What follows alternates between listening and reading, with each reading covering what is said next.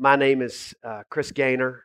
I'm a part of the pastoral team at a church in Raleigh, North Carolina called The Summit.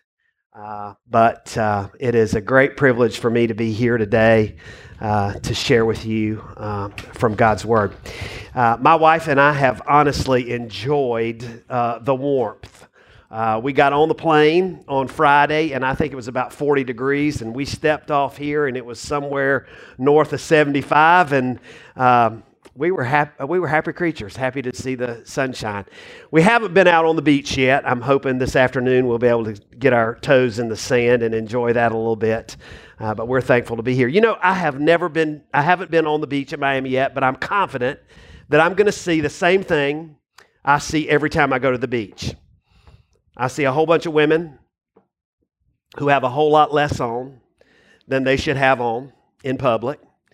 And I'm probably going to see some old man with a set of headphones on his head and a long stick out of his right hand walking around, sweeping the sand, looking for buried treasure. Anybody seen either one of those things at the beach? Okay, did these people participate with you, Moochie, when you preach? Okay, let me explain something to you, okay? I'm accustomed to people talking to me. So when you answer my questions, I know you're getting it. If you don't answer my questions, I'm going to have to preach even longer to make sure that you get it. So if you're hoping to get to the buffet before 1 o'clock, you better start talking to me, all right? Anybody seen that metal detector on the beach? Okay, it was an easy question. It wasn't hard, all right? You know what, I wonder about, I've never seen one of those guys stop and dig anything up. I don't know if they ever find anything or not. I don't know if they just hoping they're going to find something or if they actually do find a buried treasure. Now, I don't know if you've got one of those. You don't look like metal detecting kind of people, whatever they look like. I don't know. I don't know whether you have that, but you know what I'm sure of? I'm sure every single person in this room at one time or another has dreamed or fantasized about coming into a windfall.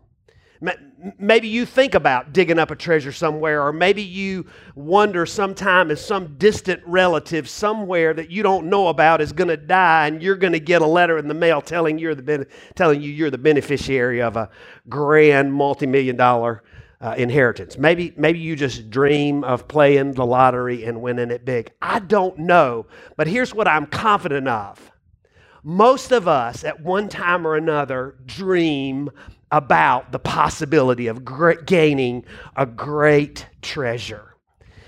The parables that Moochie read to you earlier are Jesus' explanation, really, of what a great treasure really is and how you gain that treasure. That's what we're going to look at this morning. Matthew chapter 13, verse 44. I'm gonna hone in on this one verse, and we're going to dig into what Jesus is saying here. Matthew 13:44. If you've got a copy of the scriptures with you, I would encourage you to follow along. If you got something to take notes on, I think the Lord has given me some things that are worth remembering, so I'd encourage you to write them down. Matthew 13:44, the greatest treasure. Jesus said this: the kingdom of heaven is like a treasure hidden in a field. When a man found it, he hid it again. And then in his joy, went and sold all he had and bought that field. Central truths. In fact, Matthew chapter 13 is a series of parables that Jesus told. Parables about the value of the kingdom. And even Jesus' disciples needed him to explain them sometimes. At first reading, this parable might seem a little strange to us, but a little context might be helpful. In Jesus' day, there were no banks. There weren't safety deposit boxes. There weren't institutional ways or places to secure your treasure. In fact, money was not a commodity like it is today. So a person's treasure or their wealth might be in many different forms. It could be jewels or precious metals or even heirlooms that had been passed down from one generation to another. And it wasn't uncommon for them to hide their valuables, to try to find a secure place to store those, maybe even in their house, or some might, as this story suggests, bury those somewhere on their property in order to keep them safe. In fact, I read this week about a Staten Island couple who noticed what looked like a metal box buried between a couple of trees in their backyard when they moved into their new home. But they just kind of wrote it off. In fact, the husband said, I just thought it was probably an electrical box buried in the backyard. When they finally got around to digging it up, they discovered that what he thought was an electrical box was actually a rusty old safe. And what they found inside that rusty old safe was a treasure trove. Hundreds of dollars in cash, bags of jewelry, diamonds, gold, jade. In fact, the total value of what they found in that safe was somewhere north of $50,000. But there was also a piece of paper in the safe with an address. And the address happened to be one of their neighbors. So they walked down the street and knocked on the door and asked a simple question: have you ever been robbed? And they learned that these folks had had a burglary about 8 years prior to this moment, and what the burglars took was a safe. Imagine the shock when the owners got back the treasure that they never thought they'd see again. And that might make you wonder why the treasure hunter in Jesus' story didn't do the same thing. Wouldn't that have been the ethical thing to do? To find the owners of the treasure and give them back their lost fortune? But you need to remember that these stories were something Jesus told to communicate a central truth. Don't get sidetracked on some of the details. Look for the main point. Listen, this isn't a parable about what to do if you find a wad of $100 bills in the Target parking lot. The parable is about the value of the kingdom. Here's the central truth that Jesus is holding up. Write this down. Gaining the kingdom of God is worth losing everything else. Gaining the kingdom of God is worth losing everything else. It's worth giving up everything else. Willfully surrendering everything. The kingdom of God is worth open hands. But what does that mean? Gaining the kingdom. When Jesus speaks of the kingdom of heaven or the kingdom of God, he's talking about the rule and reign of God. He's talking about salvation, the work of restoring us to a right relationship with our Creator through Jesus Christ. He's talking about you and I coming under the authority of Jesus, back into a right relationship with Him. Colossians 1:13 says it this way: for He, Jesus, has rescued us from the dominion of darkness and brought us into the kingdom of the Son He loves, in whom we have redemption, the forgiveness of sins. You see, to be in the kingdom is to be forgiven. It's to be redeemed. It's to be reconciled and restored. Listen to me, this parable is a glorious picture of salvation. We rejected the rule and reign of God in our lives, and we went looking for another king, a king who would do it our way, or a king who would offer us more while requiring less of us. But our treason brought us slavery instead of freedom. In our sin, we were taken captive, not by a benevolent king, but by an evil regime whose control over us is devastating. His intent, his express purpose is to devour and to destroy us, not to bless us and do us good. But Jesus Christ, by His death and resurrection, paid the ransom for us in order to rescue us from captivity. He willingly offers us forgiveness and redemption. He invites us to an eternity of abiding in relationship under the rule and reign of our Savior. But please don't mistake this. That rescue comes with a requirement. That rescue requires repentance. We must surrender our hold on all that we have in order to embrace the rule and reign of Jesus in our lives. We must surrender our selfish and sinful pursuits in order to come under the authority and the rule and the reign of Jesus. But listen to me, that requirement of surrender is not cruel. It is not cruel. It is unbelievably kind. The one who would rule over us is the very one who gave up his life to rescue us.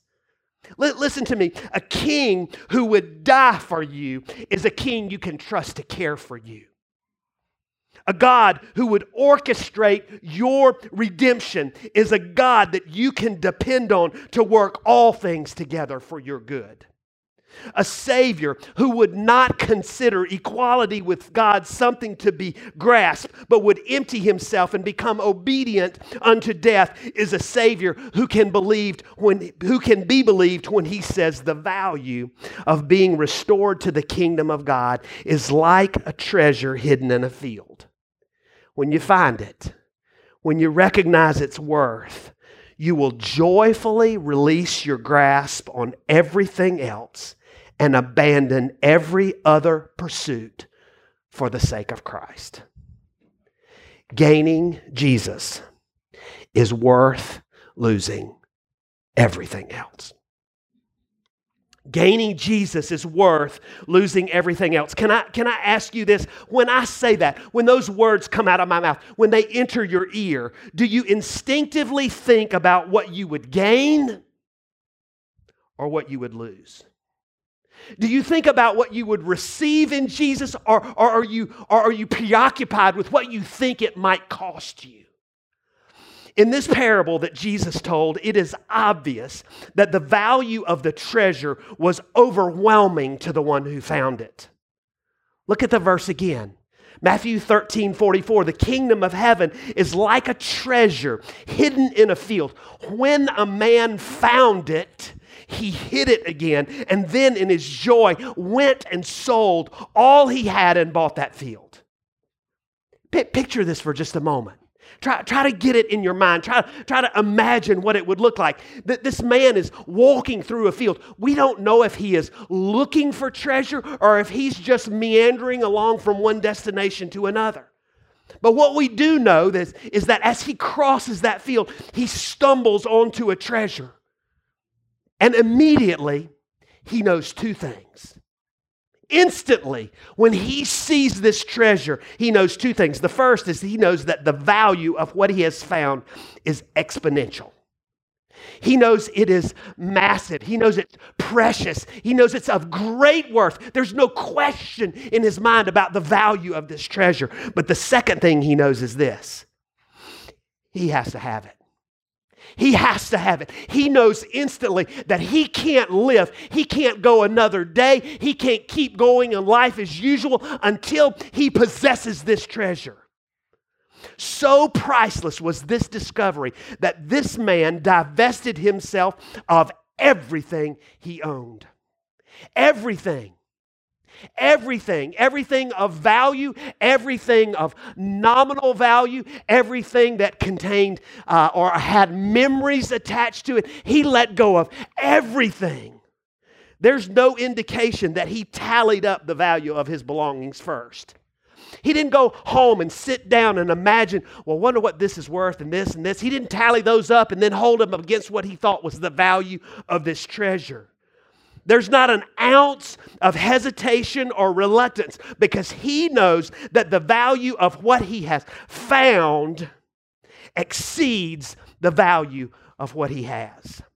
So excessive, lavish, precious, priceless was this discovery that he divested himself of everything he owned. And as if his actions weren't stunning enough, Jesus tells us this: he did it joyfully.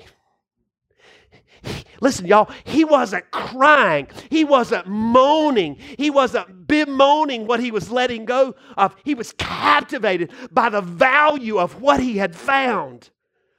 can I be honest with you this morning? And can I ask you to be honest with me? I'm not sure that characterizes our pursuit of Jesus today. I'm not sure that characterizes us. We believe, even those of us who've come to Jesus, we believe He has some value. Maybe even we think He's highly beneficial to us. But the notion of giving up everything for the sake of knowing Him just seems a little excessive to us. Y'all, I'm not preaching to the world. I'm preaching to the church. Go home and look at your life, and you'll discover that there are a multitude of things that you and I have placed in a value over the value of Jesus to us. And the idea that we would give it up joyfully just, frankly, seems impossible. But Jesus said that gaining Him is worth losing everything else. Gaining Jesus is worth letting go of everything else. You must understand this morning that this is more a statement about what you gain than it is about what you lose or let go. We don't know if the man in Jesus' parable was wealthy or poor. We don't know if he had a great accumulation of wealth or if he lived in poverty. And because it doesn't matter.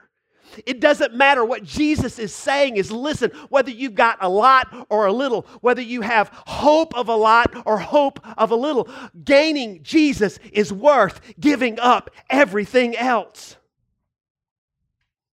The only way that makes sense is when you and I begin to comprehend the value of knowing Christ. The value of being in the kingdom, the value that comes to us from being under His rule and His reign, the value that is ours when we know that we are accepted and loved and kept by Him. Is there excessive joy and a sense of reckless abandon when you think about what you gain in Christ? When you contemplate the value that comes to you by being a child of God, is there a sense of excessive joy and reckless abandon that floods your heart when you begin to grasp what it means to be a part of the kingdom of God? Listen, for a lot of us, there's lingering grief about what following Christ will cost us now or what it might cost us in the future. We are scared to death, even as the people of God, of what God might ask of us. We're petrified of that. Some of us lay in bed at night and we imagine what would happen if Jesus took this from me, if He asked this of me. What would it be like? How would I survive if God called me to do this? If He took this from me? Listen, church, that's because we don't know. We don't know the value that Jesus is. We've lost sight of the treasure of knowing Jesus. But the Apostle Paul, he got it. He understood it. That's why he said in his letter to the Philippians, Philippians 3:7, and the verses following, but whatever were gains to me, I now consider loss for the sake of Christ. What is more, I consider everything a loss compared to the surpassing worth of knowing Christ Jesus my Lord, for whose sake I have already lost all things. I consider them garbage, rubbish, that I might gain Christ and be found in Him, not having a righteousness of my own that comes from the law, but that which is through faith in Christ, the righteousness that comes from God on the basis of faith. Paul said, I want to know Christ. I want to know Him. Yes, to know the power of His resurrection and the participation in His sufferings, becoming like Him in His death, and so somehow attaining to the resurrection of the dead. Paul was driven by this insatiable appetite to know Jesus in all of the benefits and to know Jesus in all of the costs. He wanted to know Christ. Why? Because he understood that knowing Jesus was of surpassing worth.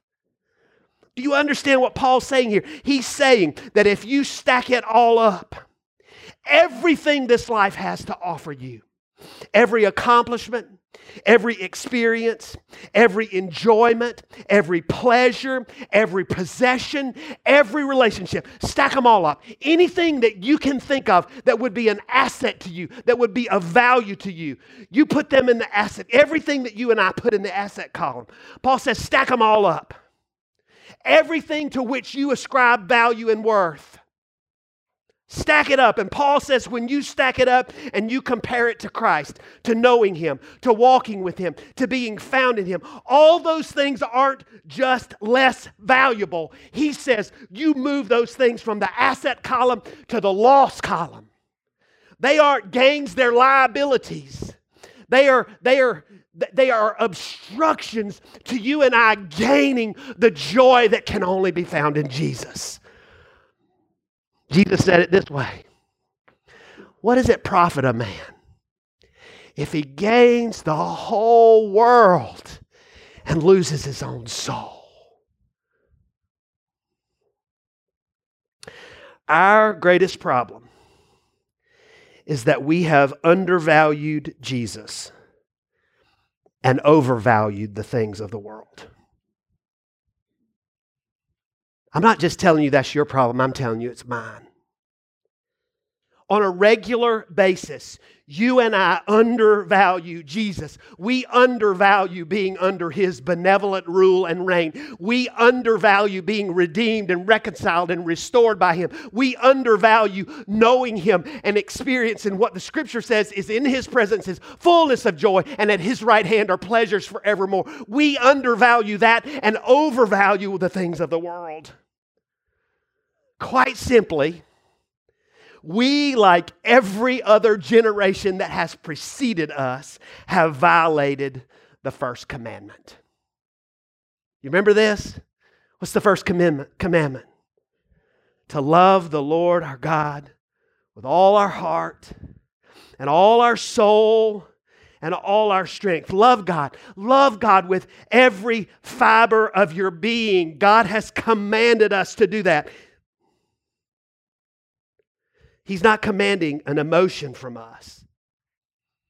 He's not instructing a feeling from us. What God is commanding us in this first commandment is that He is calling us to put Jesus first in our lives.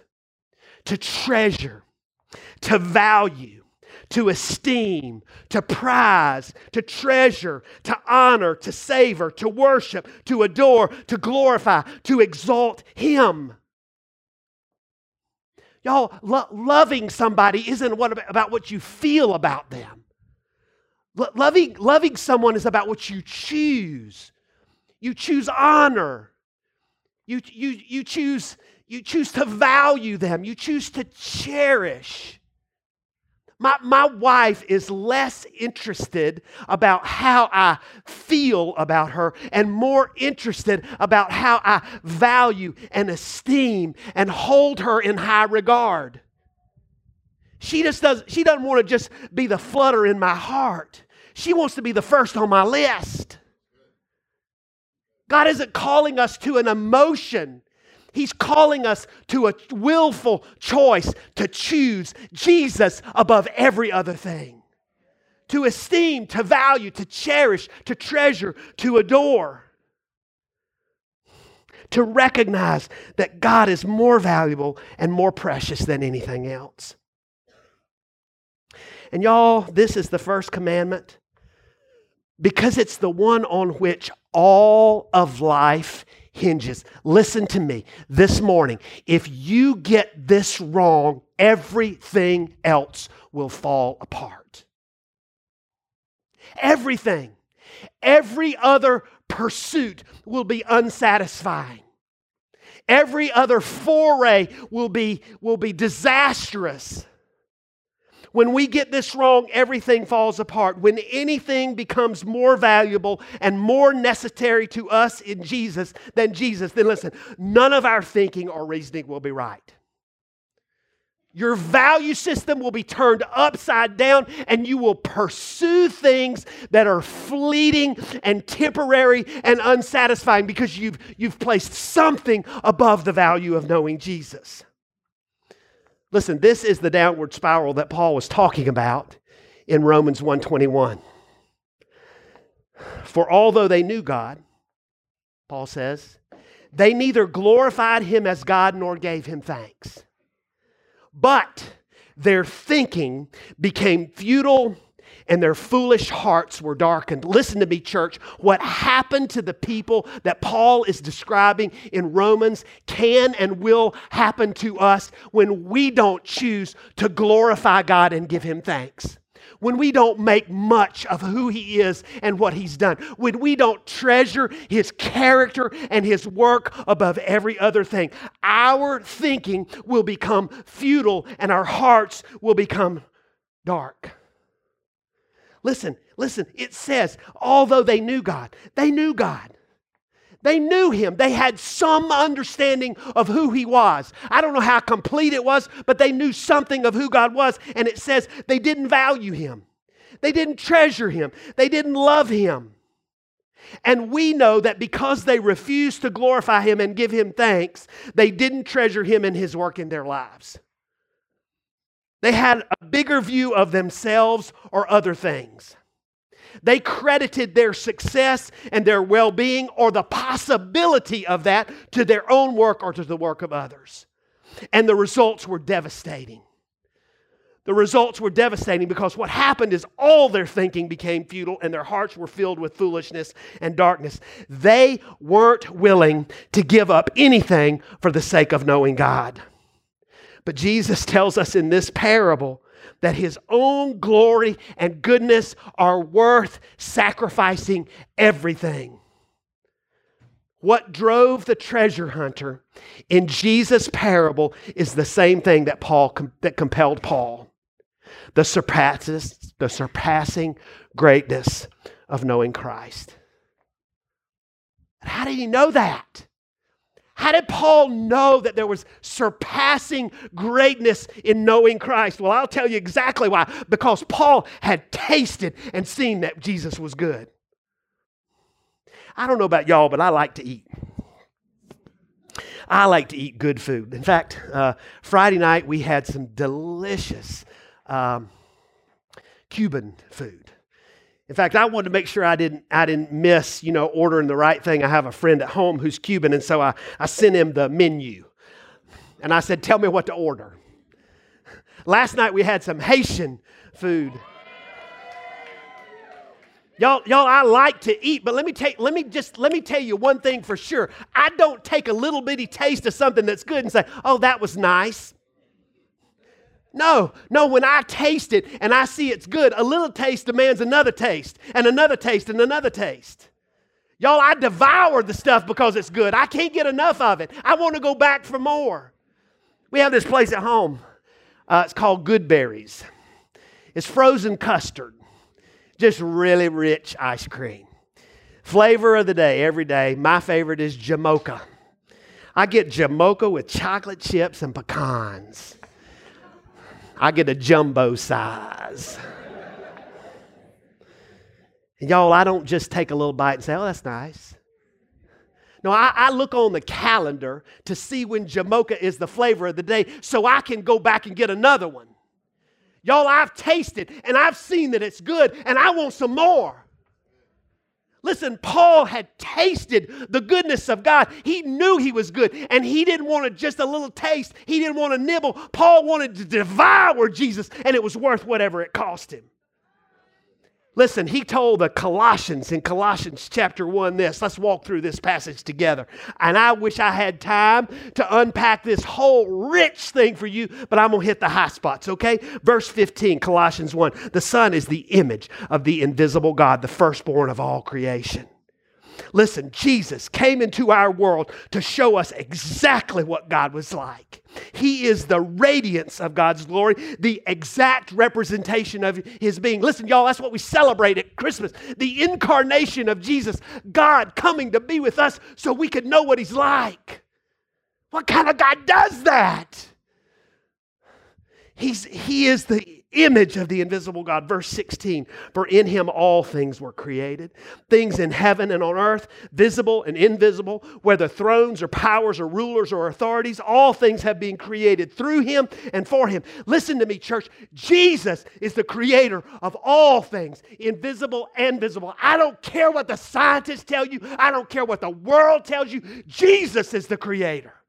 And let me tell you something. When you and I give up that territory, we have given up a great expression to us of the knowledge of God. The scriptures say the heavens declare the glory of God. The firmament shows forth His handiwork. You can't take creation off the table and not lose greatly the revelation of God to you. I don't care whether it makes sense or not. I don't care whether the scientists can explain it or not. I can tell you that the Word of God says to me, in the beginning was the Word, and the Word was with God, and the Word created all that you and I see and feel and taste and touch. Psalm 104:24 says this, how many are your works, O Lord? In wisdom you have made them all. The earth is full of your creatures. Listen to me, He didn't just make what's visible to you, He made what is invisible. Listen, you need to grasp this morning. He created you with the capacity and ability to enjoy His creation.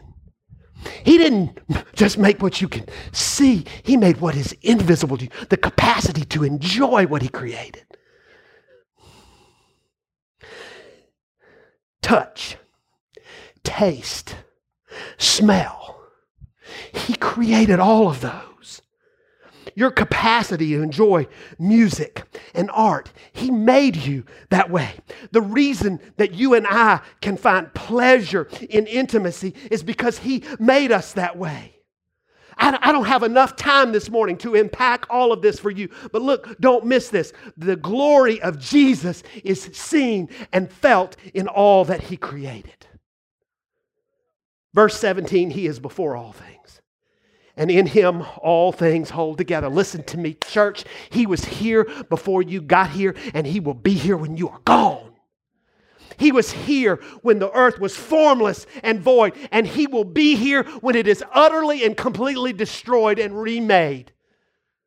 He is before all things. He's after all things. He's the Alpha and the Omega, the beginning and the end, and everything in between. But He didn't just make it all. He's holding it all together. Listen, everything in this universe is working the way it's working in a way that makes our existence on this planet possible because Jesus is holding it all together. You might not have thought about that. You might not have thought about the fact that if the earth just shifted a little bit more toward the sun, we would all be burned up. You might not have thought about the intricacies of creation that cause life on earth to be maintained. But listen to me, God just didn't create it that way. He is sustaining it and keeping it that way. By His powerful word, the scripture tells us. And you this morning, seated in this room, listen to me, church, your heart is beating because God created it to beat, but also because He gives to you beat after beat and breath after breath. You're here this morning believing because He is sustaining you. You're not believing in Him because of your determination and your grit and your commitment to Jesus. You are here in faith because Jesus gives you faith. You are sustained in all ways by Him.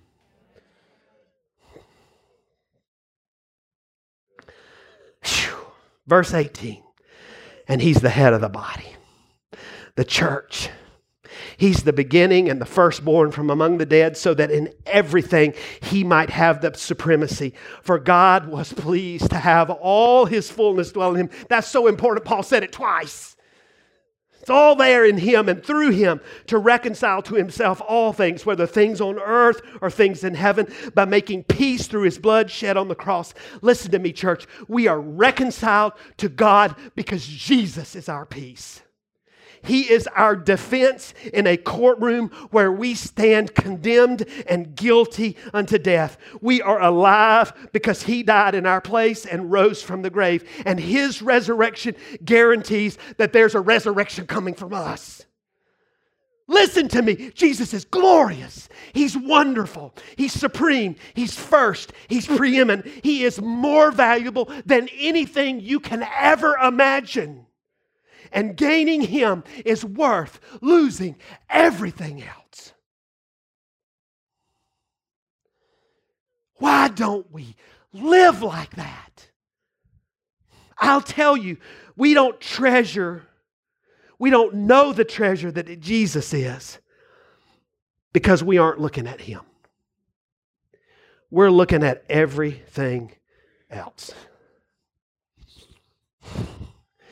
Do you recognize how quickly your heart is drawn to worldly things?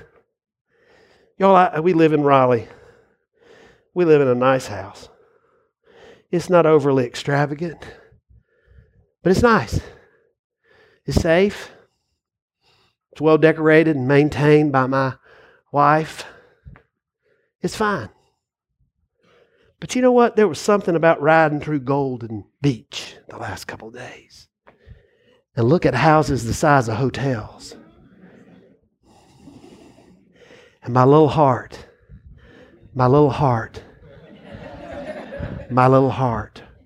prone to wonder.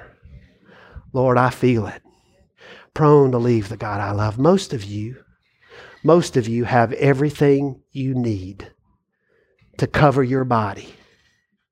But there's nothing like a walk through the mall that won't stir up covetousness and desire in you like nobody's business.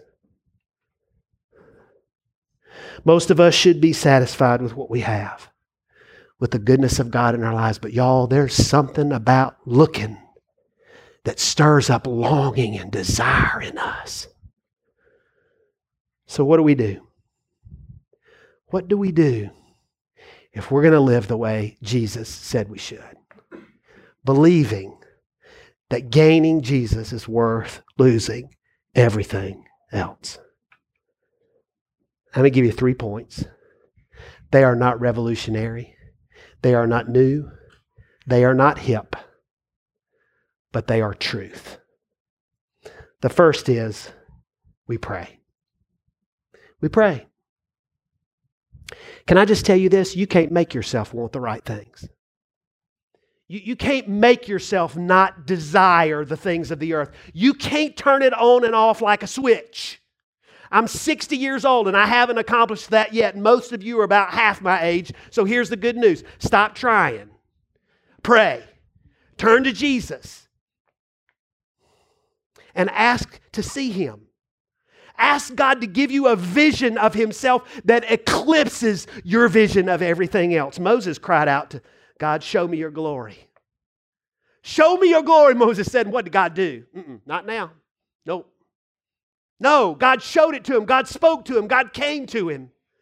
David said, one thing I ask of the Lord, and this is what I seek, that I may dwell in the house of the Lord all the days of my life, to gaze upon the beauty of the Lord and to seek him in his temple.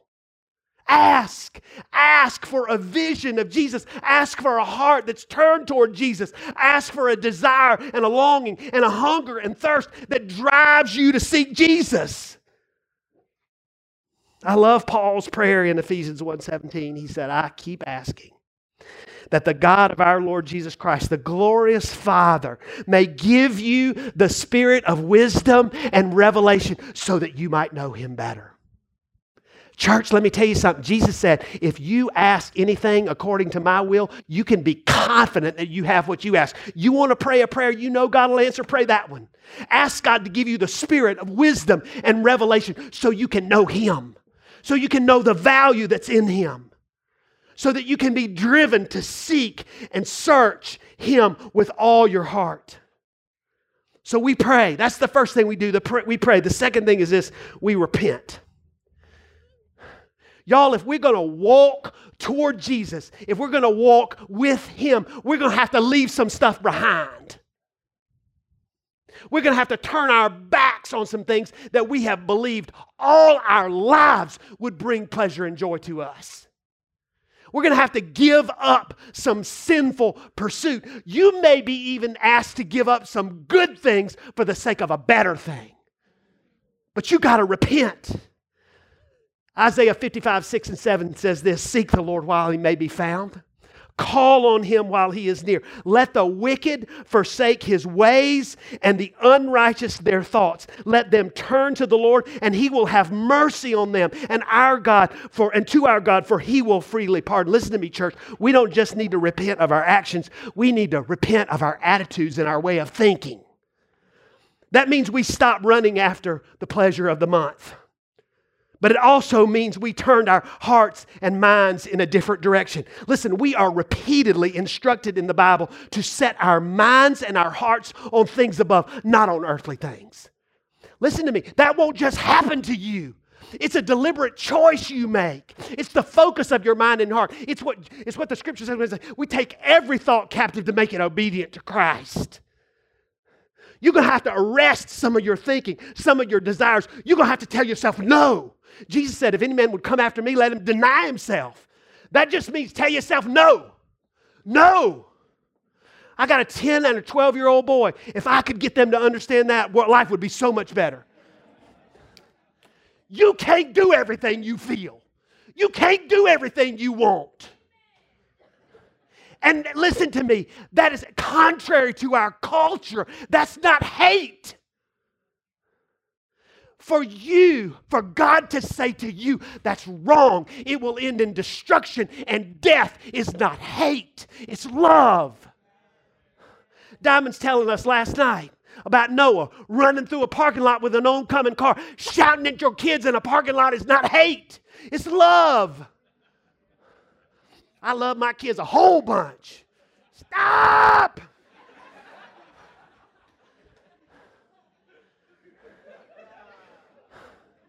Listen to me, church. Sometimes no is the most loving word you can hear.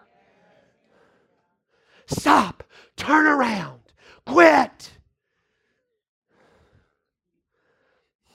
But it also means that we got to set our minds and hearts on things above.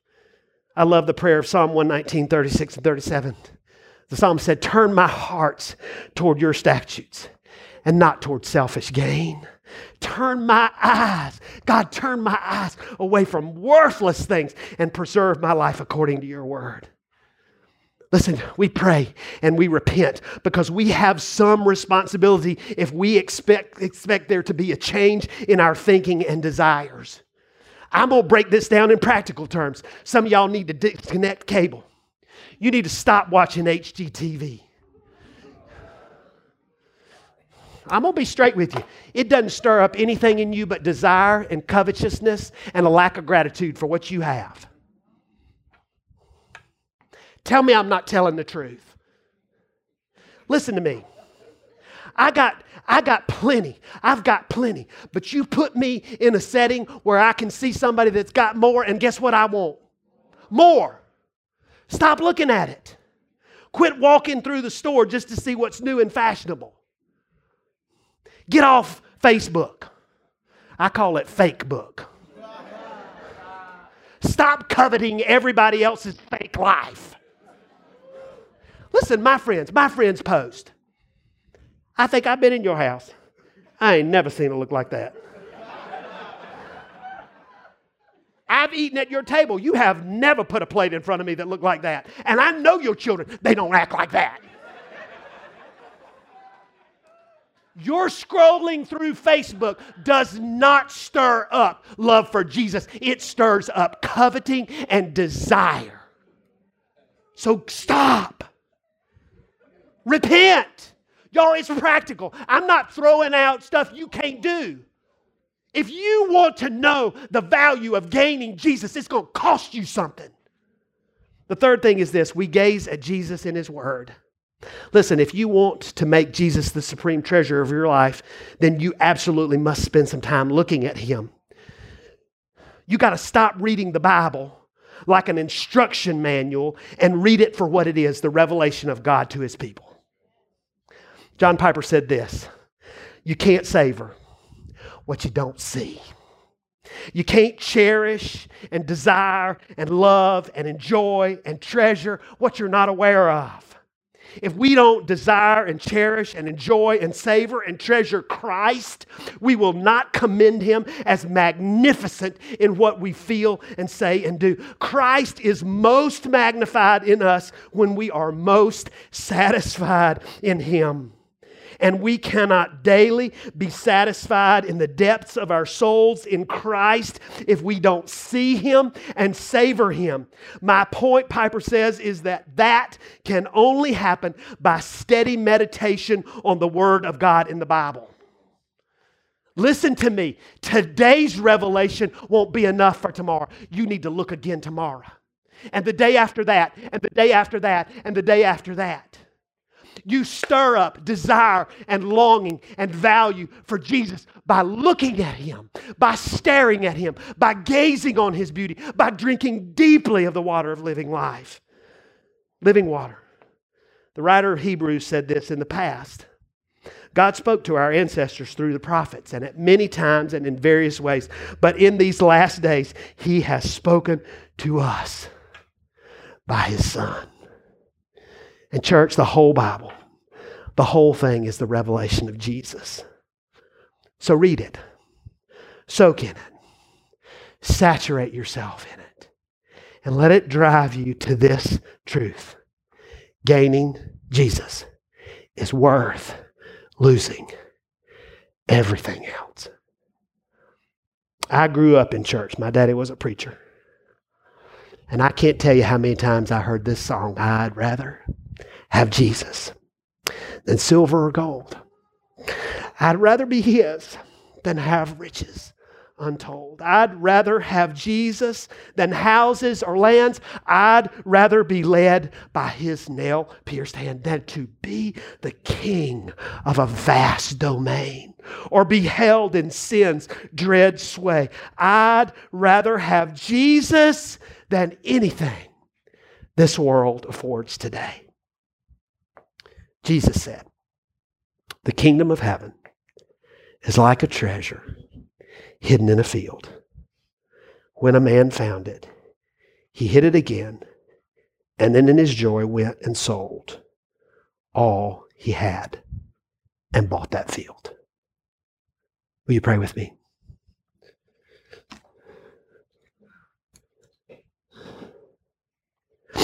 Jesus, I hear you. I hear you. And I believe. But I am going to ask you, God, to help me with my unbelief. God, help me with the vestiges of belief in me that something else will satisfy and bring me life and joy. God, help me to cling to the truth that gaining Jesus is worth losing everything else. And God, help my brothers and sisters in this place to give themselves wholly to pursuing the greatest treasure, knowing you. We ask for it. We ask for it, God, in Jesus' name, believing that you long to hear and answer this prayer. It's in His name we pray. Amen.